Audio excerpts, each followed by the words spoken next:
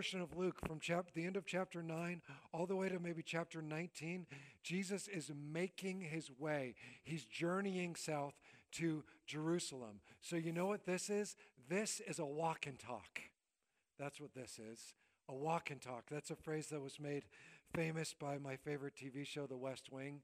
If anyone ever watches that show, they just walk through the halls of the White House, and that they have all their meetings kind of through the halls. And anyway, it got famous for these long scenes, and that's not interesting. I love the idea of a good walk and talk video. In fact, this is our third gathering place in a row that's a little bit off the beaten path. We were in the back of this sort of office building on Main Street in downtown Littleton, and then we were in a refurbished warehouse, the Life Center, and now we're here. And whenever we come into a new space, I'm like, how are we going to tell people how to find us? I know, we'll shoot this cool video.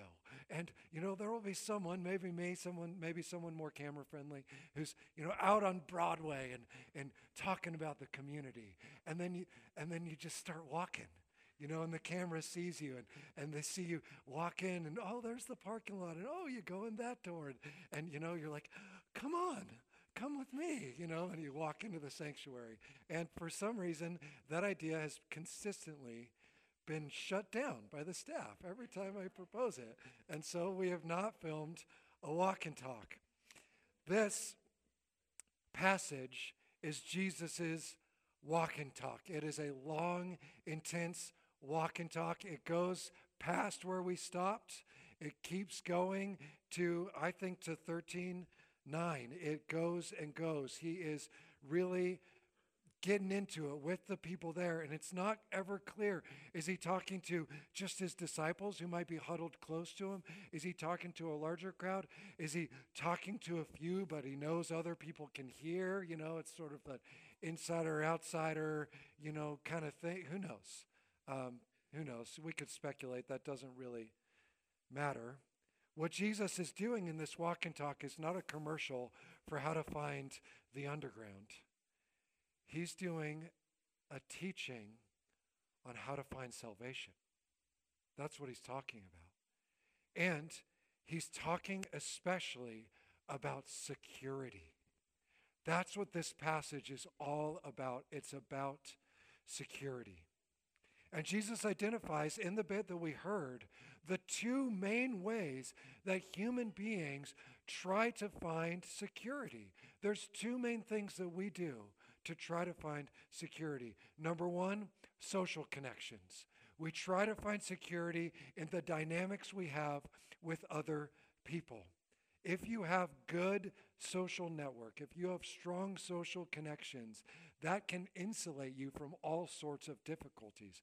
There are some here, not everyone I know, but there are some here that that if you woke up tomorrow and someone had successfully stolen everything from you, your bank accounts were completely empty, everything was empty, you had nothing, that you have layers of people in your life who would not let you even skip one meal.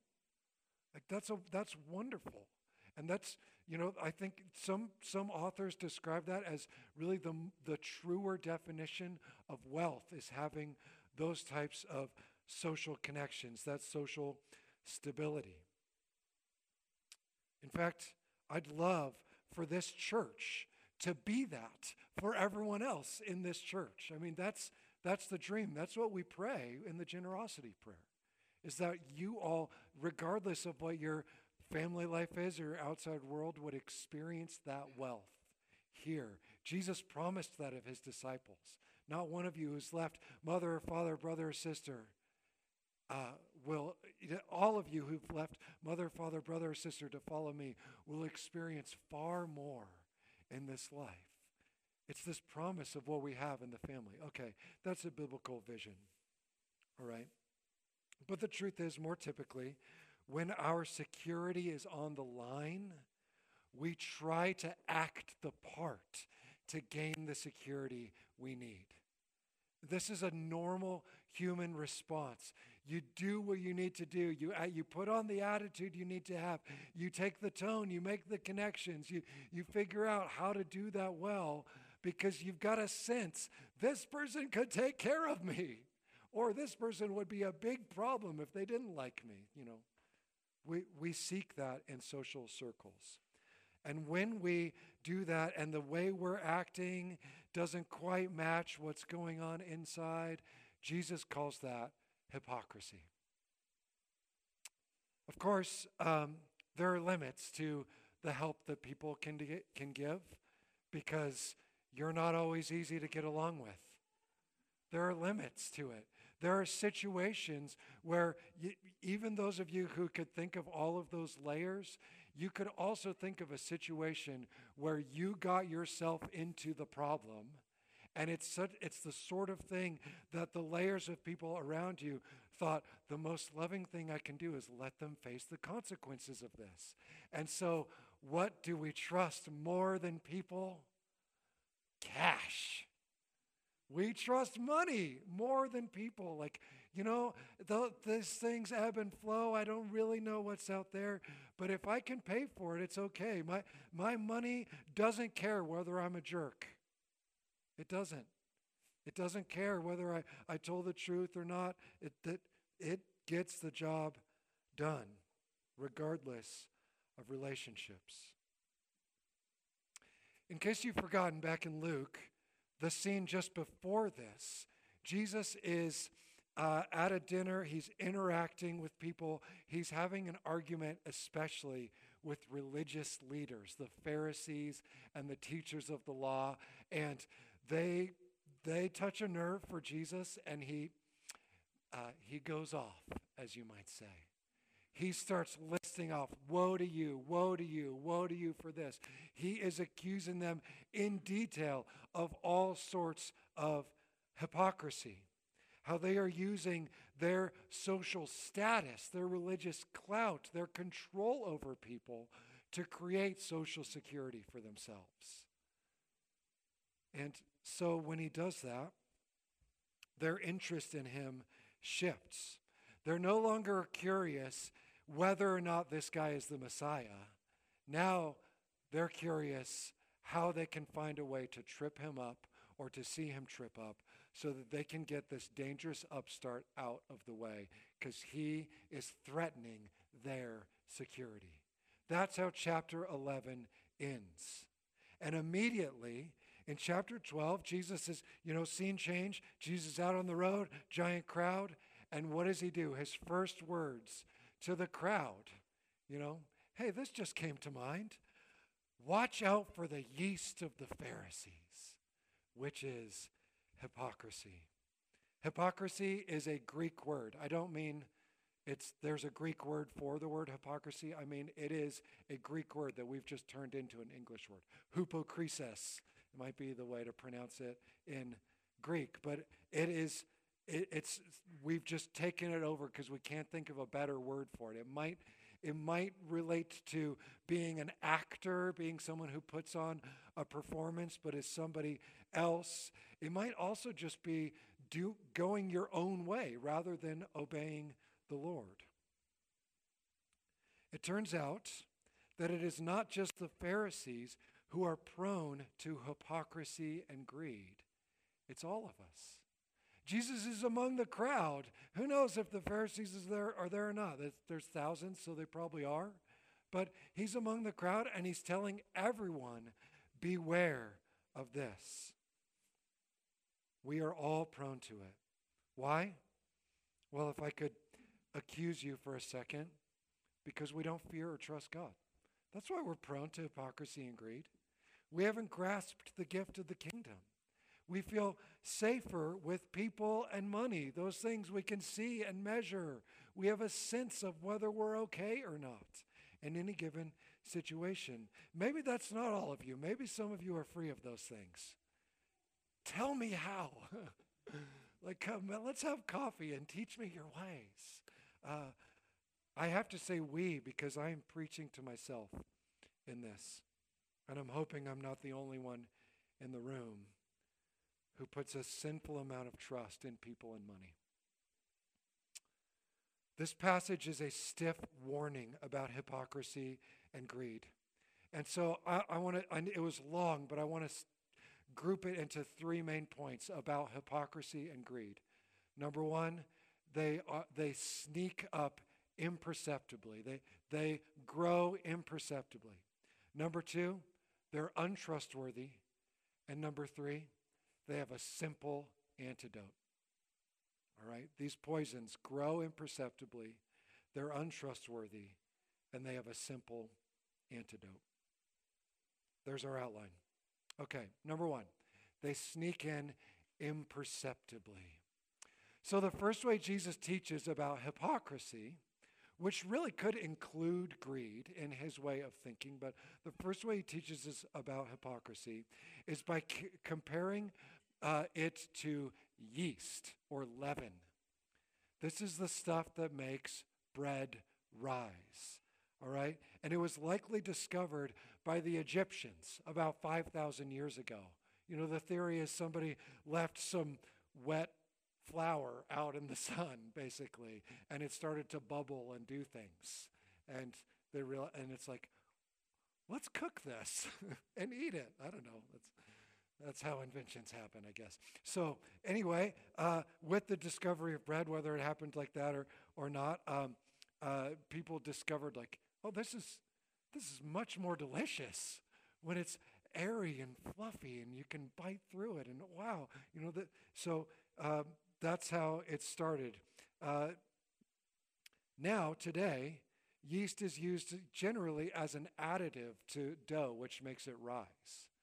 So it's the fermented material that is mixed into the dough. But in the first century, when Jesus is talking to these people, yeast generally occurred naturally in the dough itself. And so, you'd mix flour and water, you'd put it in the right circumstances, and the fermentation would happen.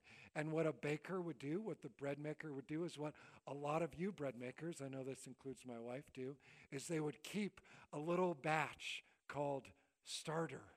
And you keep your starter alive. You know, that's where you want to keep the fermentation happening. I'm not a chemist, so I'm going to stop explaining it there. You know, and then you add, when you're making your bread, mix a little bit of that in, and then you keep this alive, and then you make your bread. That's how it would happen. Okay. It was worth the wait. Bread is soft and delicious when it's had time to rise. Yeast isn't a bad thing on its own, but it is a great illustration for Jesus. Why? Well, the first reason why is we need a little bit of Bible history to understand. Though Jesus accessed the whole of the Hebrew Scriptures when he was teaching, there were two stories that dominated his mind, all right, that he went back to again and again. He often made references back to Eden, back to creation, all right? There's a bit of that, but his favorite story that he goes back to over and over, the thing that he's almost reliving in his life, is the Israelites being set free from Egypt. All right, and famously, when Pharaoh finally gave in and allowed the Israelites to leave Egypt, they left in such a hurry that their bread did not have time to develop yeast. It didn't have time to rise.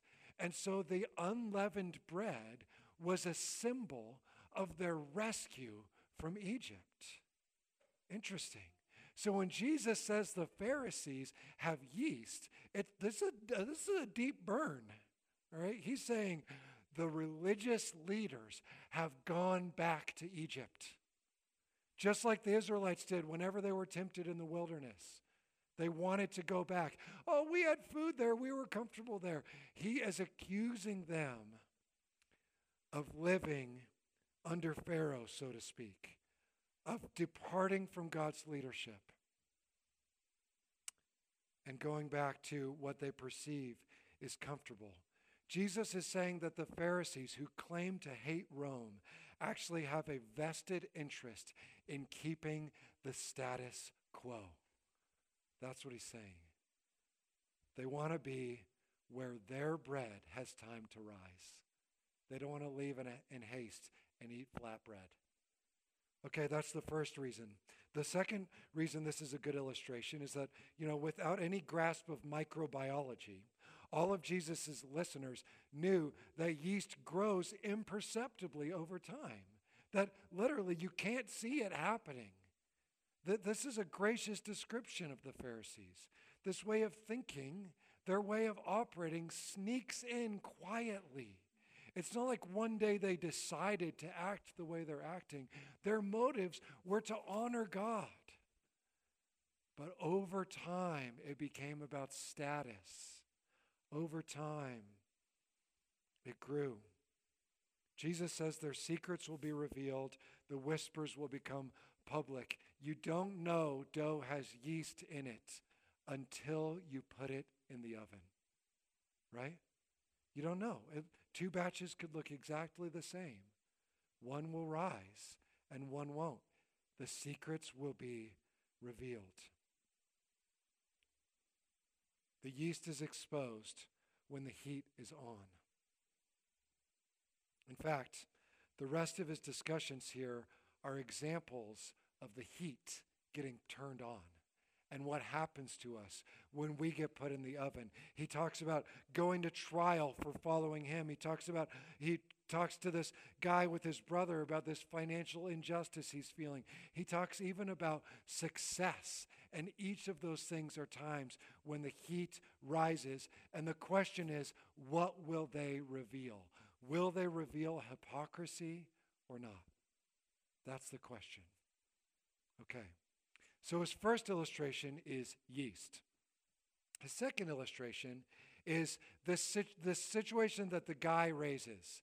Remember in the middle of the passage, Jesus finishes his scary stuff. He's talking about the unforgivable sins and hell, and what does the guy in the crowd do? Tell my brother to divide the inheritance with me. Like, whoa, okay. I guess we'll talk about that instead. I just gave you really scary news. Are you sure? No. So, all right. This isn't an uncommon situation.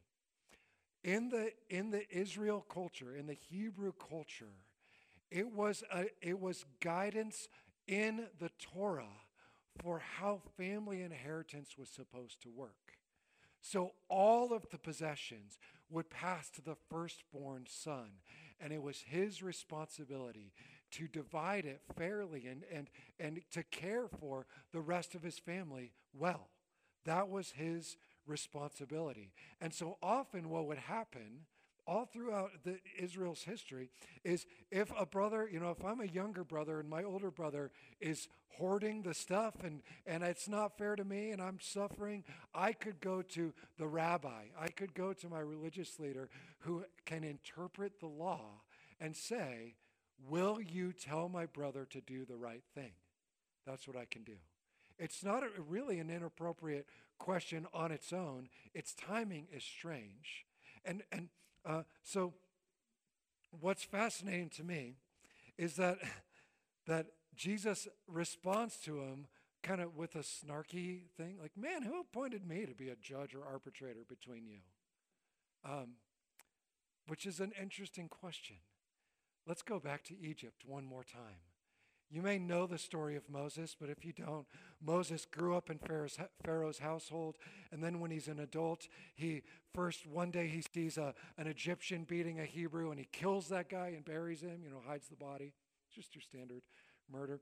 And then the next day, he sees two Hebrews arguing, and he goes to them and tries to get them to stop, and they say to him, who appointed you to be a judge over us? It's the same phrase. It's really interesting. And then they say, are you going to kill us like you did the Egyptian? And Moses is like, oh no, I'm trapped. And he escapes. He runs away. So it's kind of a weird tie-in. What's interesting in both questions to me is that the question assumes the answer, no one. It's phrased as if, like, if you ask that, like, who made you this for me? The assumed answer is, well, oh yeah, no one. It's not my right. But the true answer in both cases for Moses and for Jesus is, well, God did. God appointed me to be a judge over you. Which is interesting that Jesus asked the question in that way, that it would lead the guy to say no one, but the truth is, he's about to render judgment. And then he tells a story, all right, about not hoarding possessions and calls us to generosity. But we can't get ahead of ourselves. Why does Jesus turn from this guy back to the crowds and give his second warning? His first warning, the first thing that can sneak up on us imperceptibly is hypocrisy. The second one is be on your guard against greed. Greed. Both things sneak up when we don't notice them. Like this guy. The injustice is leading him to say, like, I'm not being greedy. I just got to fight for my rights and my well-being. And that happens to us. We don't feel like it's greedy when there's something unfair happens. Like, your company missed a paycheck they were supposed to pay you. It's not greedy to go and say, hey, you owe me another month's pay. Right? Like, so that's interesting. But that's Jesus' judgment. He instead goes to this guy's heart and says, beware of greed.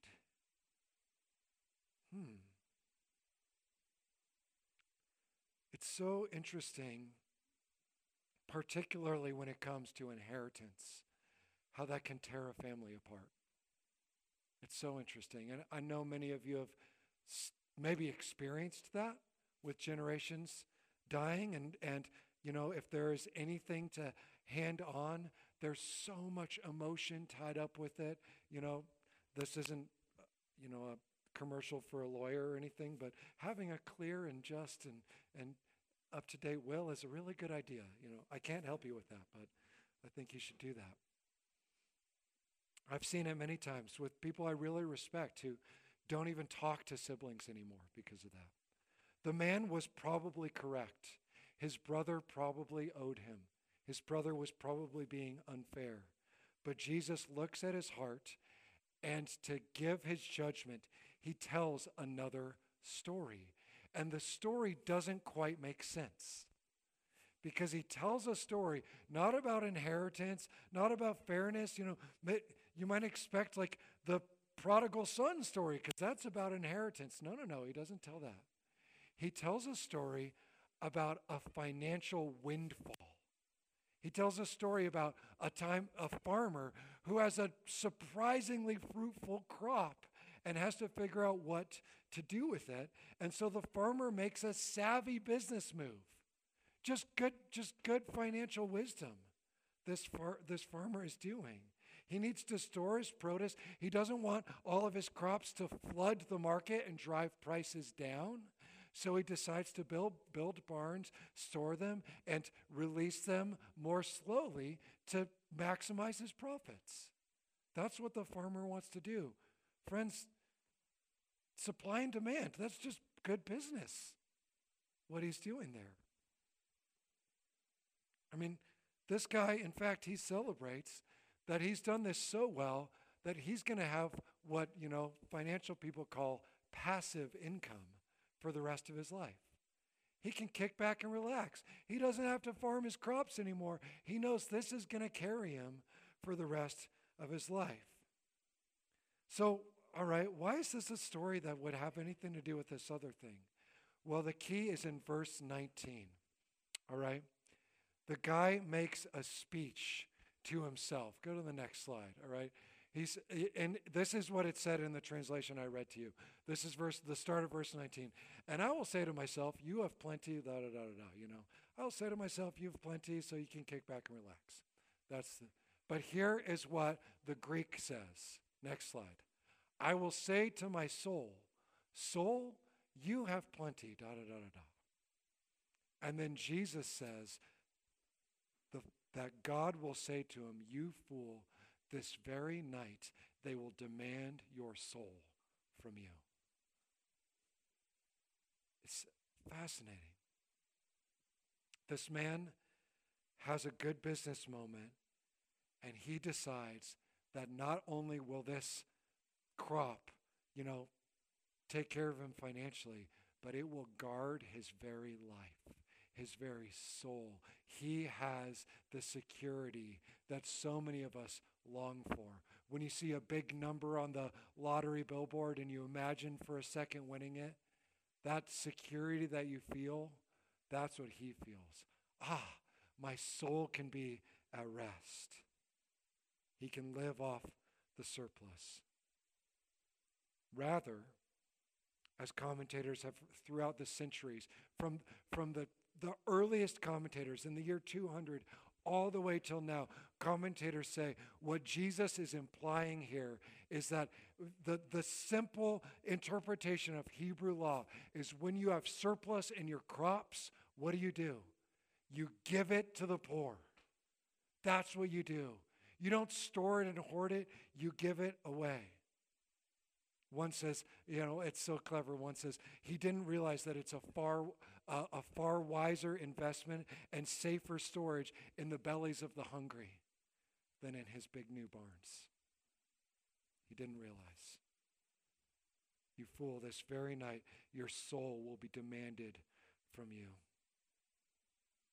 So, for the brother, it was financial injustice that exposed his greed. And in this story, for the farmer, it's actually a windfall that exposes his greed. He decides to keep it. They expose how much security we find in money. Jesus has to warn us about greed and hypocrisy because they can grow without us knowing that they're there. Here's what we do, guys. We always compare ourselves to people who have it slightly better than us. I'm not greedy. They're greedy. That's what happens. That's our norm to do. So, what's Jesus' message about these things? I'm saying it so gently here. They're not trustworthy. Greed and hypocrisy are not trustworthy. Like, of course, when you say it as greed and hypocrisy, let me say it this way. Putting on an act to win Social Security or gaining lots of money is not as trustworthy as we might think.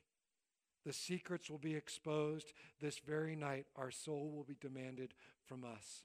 If there is a God, if the Bible is guided by him and tells us who he really is, then we can be assured of facing some form of this question at the great day of the Lord. Where did you place your trust? What did you put your trust in? Why are hypocrisy and greed so very dangerous? Because they are descriptions of people who have placed their trust in people or in stuff. That's what they are. The answer will be exposed. It will be revealed when the heat is on. It will be revealed in conflict. Where did you put your trust?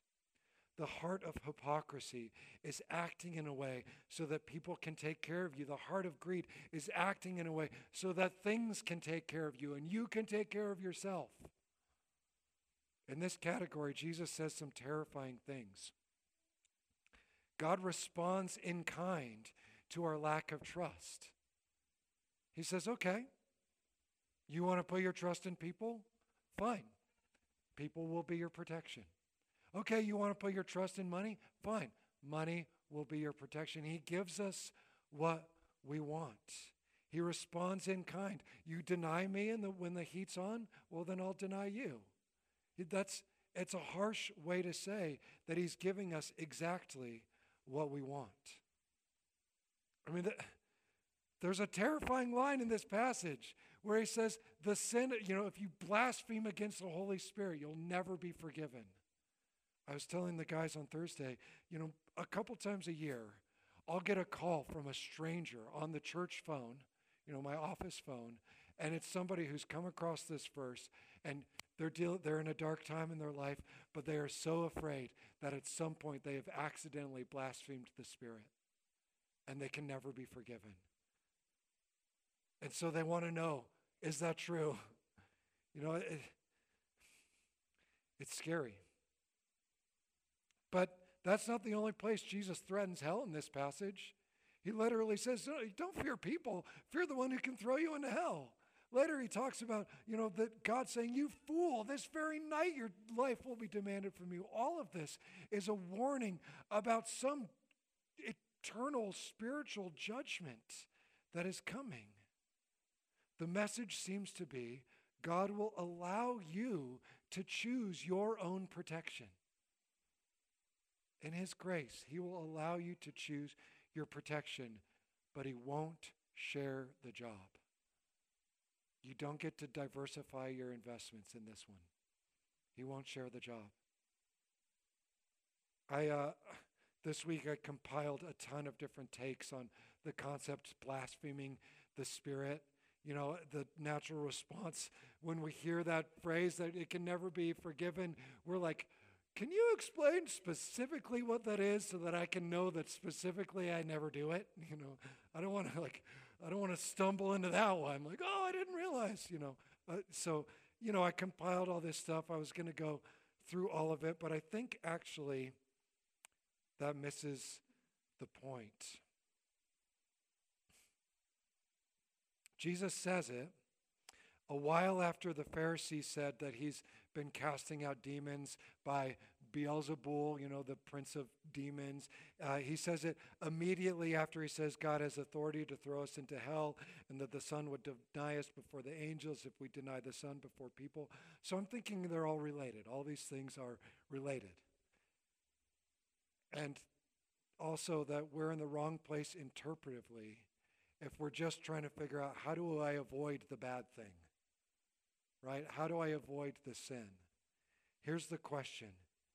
Do you think that someone who has entrusted their well-being to God through Jesus is in danger of blaspheming the Spirit? Do you think God would leave that little trap out there, that little bear trap on the way of salvation? I don't think so. But if we're on trial, as this passage describes, rather than placing our trust in the Spirit, who would give us the words to show that Jesus is the rightful King, if in that moment of testing, if we decide instead to support the case against Jesus, because we think that that's the safer way for us to go in that moment, we are showing that our trust is in people and not in Him. Jesus has found an example that works both ways. If in trial I act as if God won't vindicate me, He'll go with that. He won't. But if I act as if He will, He will. He will. Let me be clear. The Spirit's glorious task in you, in your life, and in the world is to draw attention to the Son. That's the main thing the Holy Spirit is about. That's what the Holy Spirit does. If a gift of the Spirit shows up, He's trying to shine a spotlight on Jesus. That's what He's trying to do. And if we reject the Son, we have blasphemed the Spirit. That's it. That's the Spirit's main thing. And if we say, nope, not buying what you're selling, that's blaspheming the Spirit. God won't forgive us because we're not asking Him to. Blaspheming the Spirit is someone who's saying, I don't need you. I'll do it on my own. The moment we ask for forgiveness, we're not blaspheming the Spirit. That's how my logic goes anyway. Why aren't hypocrisy and money as trustworthy as they appear? Well, if you know about the Christian story, if you know the Bible, you already know the answer. These things are temporary and they can be taken away. Thieves and moths are threats to them. But more than that, Jesus is presenting human life as stretching beyond death. He's presenting it as longer than that. He's already predicted His resurrection. He's bringing the eternal hope of the prophets into reality. And neither hypocrisy nor money can cross the threshold into that glorious reality. They are fake security, but they're so appealing. So our misplaced trust must be replaced. So what's the antidote? I'm calling the antidote a simple antidote. That doesn't mean it's easy or not complicated. There's a lot here. But let me say it a different way. The way out of misplaced trust according to Jesus in his long walk and talk, is biblical anthropology. You can write that down. Biblical anthropology, understanding what God thinks about people. As we do that, we depart from misplaced trust. How do we learn what God thinks about people? Do you sign up for an anthropology course at Arapahoe Community College? Well, not according to Jesus, although I'm sure that would be helpful for some of you. We do it, ironically, not by studying people at all, but by looking at birds and flowers. That's how we learn biblical anthropology. We look at birds and flowers. God made the heavens and the earth, Genesis 1 says. In the beginning, he created the heavens and the earth. So Jesus says, look up at the heavens and look down at the earth and remember what God made. When we look up, we see the birds, the sparrows and ravens, the things that occupy the heavens. The warnings about hell and being denied and blaspheming the Spirit could be taken as terrifying. But in the middle of those things, Jesus goes on to these lovely statements about birds. He's like, hey, if you do this, you're at risk of hell. But look at the bird. Like, God loves you more than a bird. That's what he does. God knows life and death of all of the birds, even the cheap birds. How much more does he care about your life? Ravens are well fed and they don't have barns. How much more does he care about us? The flowers, the lilies, the things that pop out of the ground. Jesus, he has his people along the road. He's like, look at the flowers, look at them. They're so beautiful, and they didn't need to earn anything to look that beautiful. It's a lesson of taking the lesser to see the greater. He says, look at these things that are lesser things. The birds and the flowers are lesser things. Now consider people. God created the heavens and the earth, and then he put people in them to represent him. That's his message. That's his story. That's what the image of God is. How much more valuable are they to him than birds and flowers? Are you worried? Do you feel anxious? Friends, I have literally done this. Jesus' command to you, if you're worried about relationships or money or anything else, is get outside and sit there till you can see a bird and watch it. Just think about it. I am telling you, your anxiety will lessen. He will free you from that worry in that moment. Observe its freedom and its beauty, and remember, God will care for you so much more. And so when we do that, we begin to live in Christ-like generosity.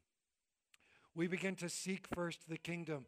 We give away our surplus. We're rich towards God. We work for the flourishing of others. That's how we represent him in this world. Friends, just as you can never trust a bike until you actually ride it, you can never trust God until you actually start giving things away sacrificially. This is how we learn it. That's the simple antidote. Trust is a muscle we develop. So, little flock, hear the gospel as we finish. Your Father is well pleased to give you the kingdom. He wants to give it to you. It's his joy to give it to you so that you can give it away. That's how we seek it first. It flows through us. The gospel on Jesus' lips is, the kingdom is mine to give, and I'm giving it to you. That's what we remember when we come to the table. Jesus giving himself to us so that we have the kingdom. That's the gift. He is the heir of the kingdom, and he is generous. He is the older brother who has inherited everything and then gives it all away. That's who he is. He teaches us how to be free from greed and hypocrisy. Your money is not your life. Your friends, your family, the people you love right here, they're great. They're not your life. I have to look at you. I'm your pastor. I'm preaching a sermon to you. Whether you like this or not is not my life. He's my life. And that sets me free from hypocrisy and greed. Let's pray together. Lord, what a gift you have given us in this walk and talk. Lord, these things that creep into our lives again and again, Lord, they're in our hearts right now. We don't even know it. Lord, would you reveal them to us?